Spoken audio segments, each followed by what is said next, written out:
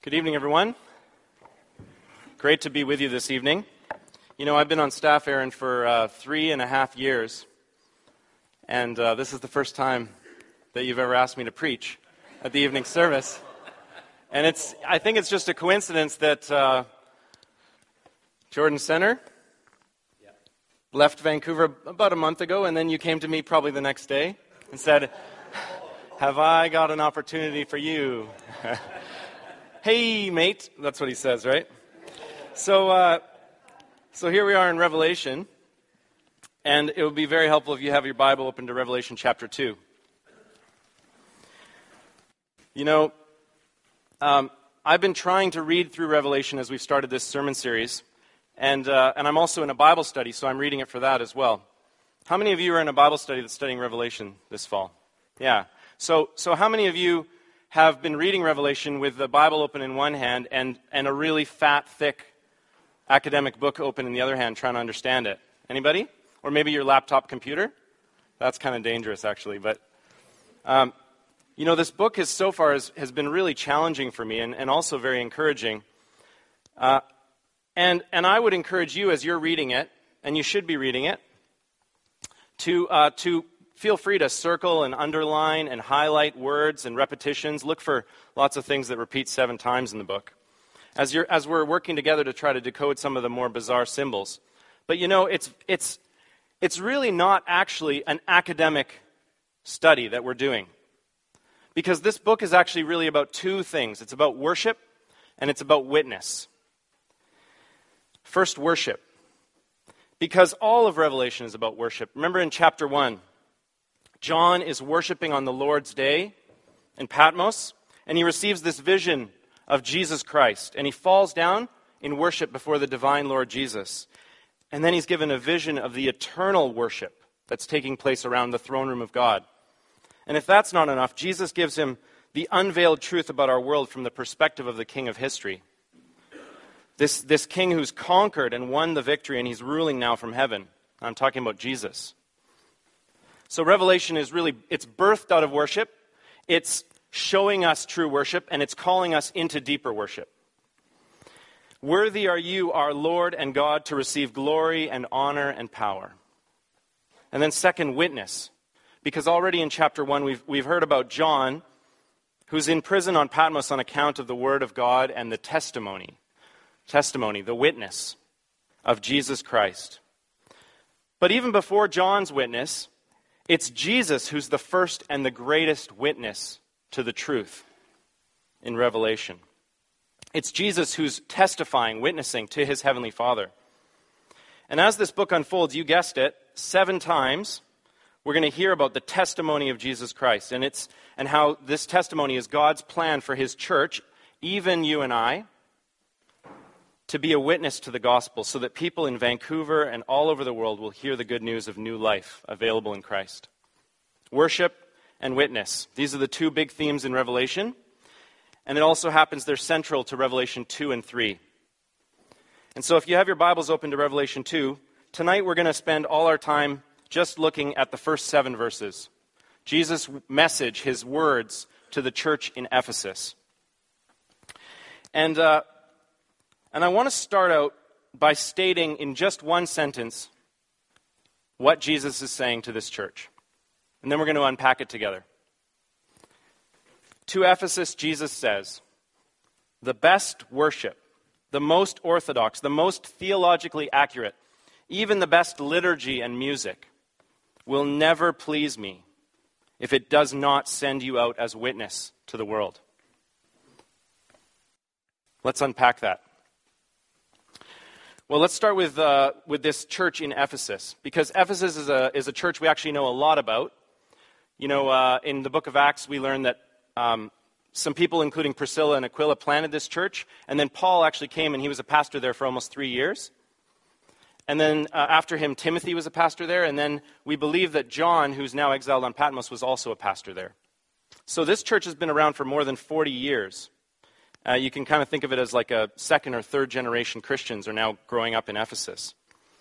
And Ephesus is a lot like Vancouver. It's an urban port, and there's a lot of tourism there. But unlike Vancouver, their coming to Ephesus to visit one of the 7 wonders of the world, the temple to Artemis or Diana.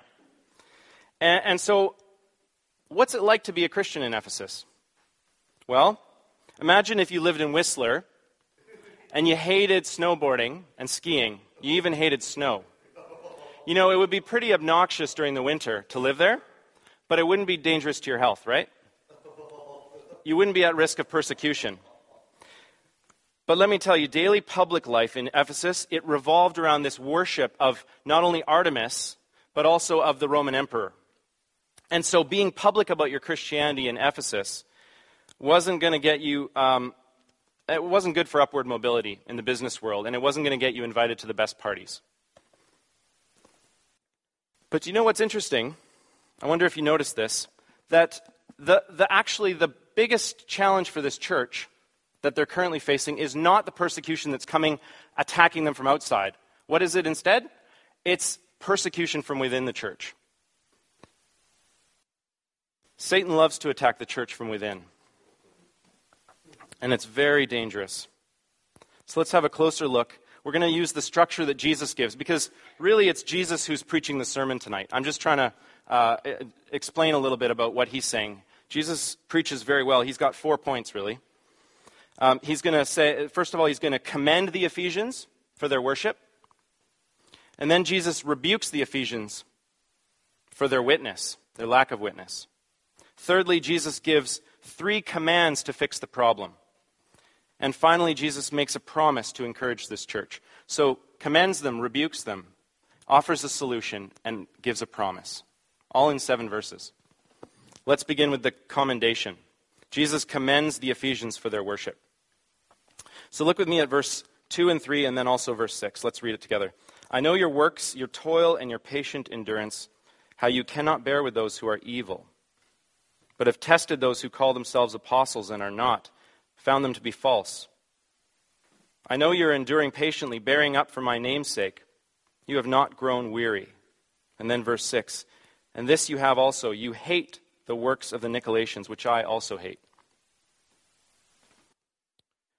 Well, this is a church that has been enduring persecution from within, from probably these are 2 separate groups. There might be some overlap, it's unclear. There's the Nicolaitans on the one hand, which is kind of like what we think is the best description of them is they're like a theological liberal sect in the church that's basically saying it's too hard for us to live as Christians in this pagan culture. Let's just compromise a little bit.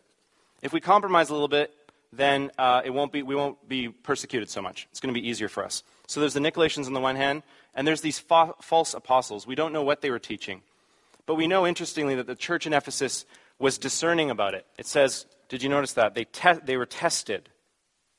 You were testing them and determining that they were false apostles. So they're not just jumping to hasty conclusions. And you know, as I was thinking about this church in Ephesus, I couldn't help but think about the history of St. John's. And if you haven't been at St. John's very long, let me just summarize it for you like this. You know, as Anglicans, we're part of a Christian denomination that has seen false teachers emerge from within the church, preaching a false gospel which rejects the truth of God's word, and it also rejects the authority of God's scriptures in our lives. And St. John's, therefore, was among many churches that stood up for the truth of the gospel, and we were persecuted as a result, and it's been costly for us as a church family. It's been costly for many of our Anglican brothers and sisters, too. And so these words to the church in Ephesus, I believe, also have a lot to say to us here tonight at St. John's. But before I continue, I want to point out a danger that lurks for churches whenever they're sporting the battle scars from fighting over orthodoxy. So imagine for a moment, you're so used to your neighbor being a heretic in the pew next to you, right? Look over at the person next to you. And you're suspicious all the time, right? It's kind of like in the Cold War where every American would look over and, you're a commie, right? There's Russians in our midst. It's kind of like that. You just get paranoid. Heretics are lurking around every corner. And so, Paul Barnett says, you end up as a sort of worshiping, you worship with closed walls as a sort of grim and defensive orthodoxy. And that's why Jesus, he has something to commend in this church. He wants to commend them for worshiping in truth and in spirit and truth. But he moves quickly to a rebuke of them. And you see that rebuke in verse 4. But I have this against you, that you have abandoned the love you had at first. Ouch. Ouch. But what is this love that they've abandoned? Here's what it seems that Jesus is saying. Because there's more than one way to interpret what this love is. But I think this love is referring to the fact that although the Ephesians were always on guard to maintain the best worship, doctrinally pure, centered on Christ, they were worshiping well inside the church. They had abandoned and turned away from the equally important call to be a witness to their faith outside the church. They're worshiping well, but their witness has fallen apart. Let me say this another way. Jesus is saying, I know all about your great programs, these great programs that your church has. You got your catechism classes, you have a fantastic youth group. I hear your young adults ministry is thriving. You've rooted out all the false teachers within, and then you've built up all these walls around you so that none of them can get back in. But as a result, there's walls between you and the world. You love me in your worship, but you've forgotten how to love me by your witness. Let me stop and ask you this. You know, at the end of the Anglican liturgy, the last thing after the doxology, what is the last thing that Aaron or the service leader will do? They'll offer a blessing, right? And the blessing, if you've ever wondered what it's for, is a reminder to us that when we gather as God's people for worship, we're actually being built up for the purpose of being sent out into the rest of our week as witnesses to the Lord Jesus, whom we love and serve. So, for example, sometimes the blessing will end with something like, go in peace to love and serve the Lord. It sends us out as witnesses after we've been built up by worship. So Jesus is rebuking Ephesus for giving up their former zealous love for Jesus, which they'd expressed by their zealous witness to him in the world.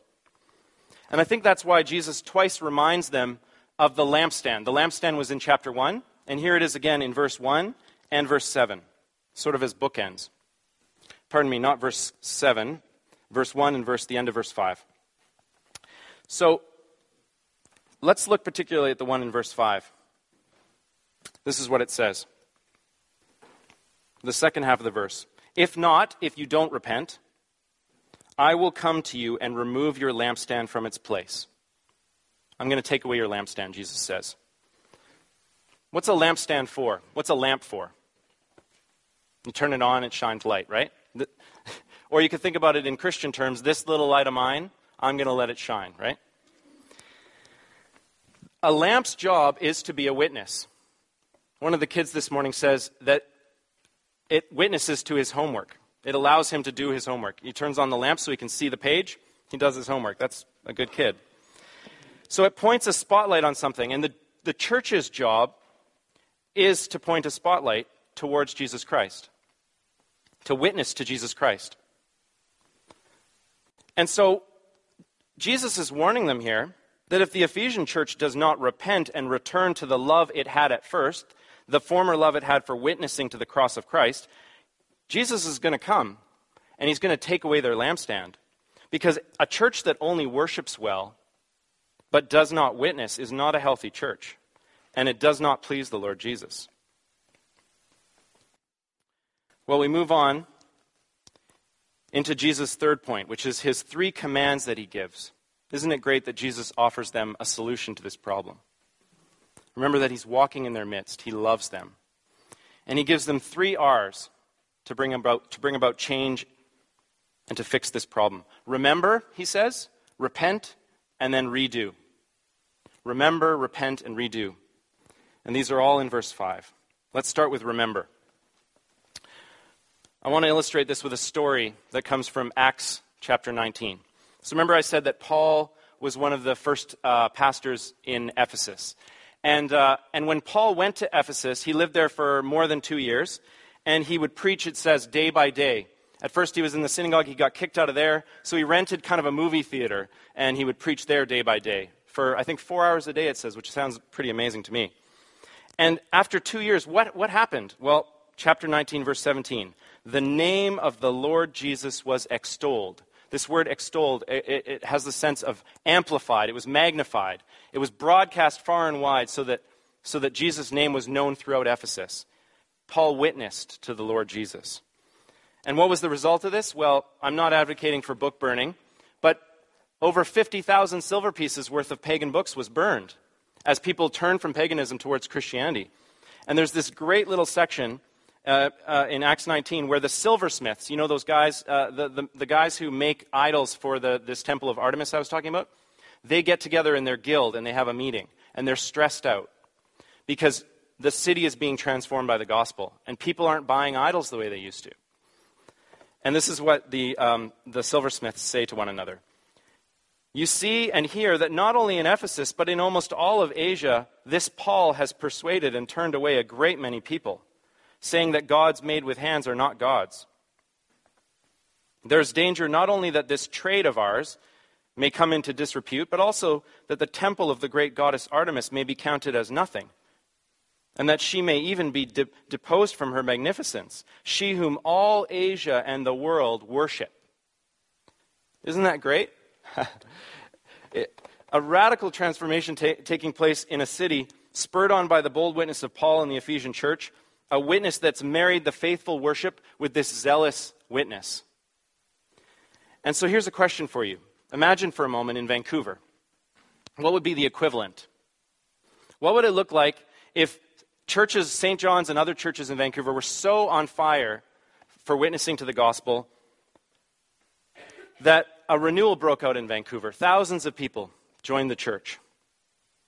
And we saw this kind of transformation. Imagine if all these Christians, their buying habits suddenly transformed overnight. So an entire industry went into bankruptcy. Now, I'm trying to think of an example here that doesn't put any of you out of a job.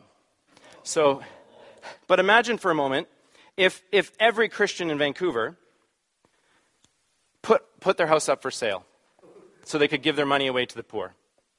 Imagine what that would do to the mortgage and real estate industry in Vancouver. Imagine if every Christian in Vancouver stopped shopping at Lululemon just because it's a Vancouver company. The fashion industry went bankrupt because we didn't care about body image the way we did before.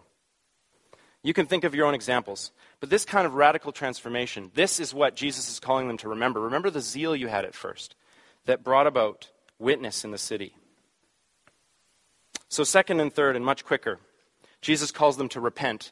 All that needs to be said here is when the Bible talks about repentance, it's very important that you remember that it's always talking about not only a change of mind and a change of heart, but a change in direction, right? So that when Jesus says repent, and he says it twice, he's saying you need to change, you need to stop what you were doing, turn away from it, and walk in a new direction with me. And finally, he calls them to redo, to return to the works they were doing at first. And obviously, these can't be the works that he commended them for, right? So these works that they're called back to are the zealous works that they did as witnesses to the gospel, the works that were described in Acts 19. Remember, repent, and redo. And finally, Jesus promises. Verse 7, Jesus says, "To the one who conquers, I will grant to eat of the tree of life, which is in the paradise of God." This is a beautiful promise. You might remember the tree of life was in the Garden of Eden, and when Adam and Eve disobeyed God, he cast them out of the garden, and he put an angel to bar their way to reaching the tree of life. It was for their own protection. But now we see that through Jesus, the way to this tree is open again. But this is very interesting. The word that we get that's translated tree here is actually not tree. It would be literally the wood of life. And do you know what, elsewhere in the New Testament, do you know what this word is used to describe? Any guesses? The cross. That's right. Listen to this from 1 Peter 2. He himself, Jesus, bore our sins in his body on the tree, on the wood, literally, that we might die to sin and live to righteousness. By his wounds you have been healed. So Jesus' promise to Ephesus and to us is the promise to share in the benefits of his atonement, to experience eternal reconciliation with God and restored relationship and intimacy forever in God's presence. That's what it means to be in the paradise of God. Wow.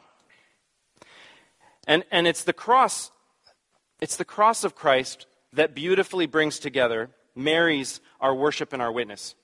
Remember in John's Gospel when Jesus says, "When I'm lifted up on the cross, I will draw all people to myself." And perhaps you know this hymn, "Lift high the cross, the love of Christ proclaim, till all the world adores his sacred name." So to conclude,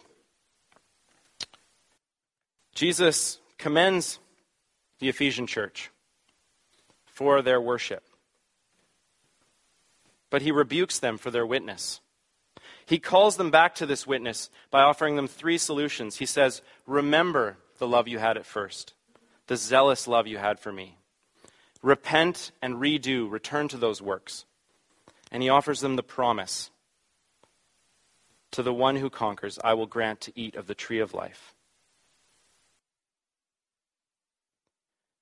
To Ephesus and to St. John's, Jesus says, the best worship, the most orthodox, the most theologically accurate, even the best liturgy and music will never please me if it does not send you out as a witness to the world. So may our worship never be divorced from our witness, and may our witness never stray from true worship. With God's help. Amen.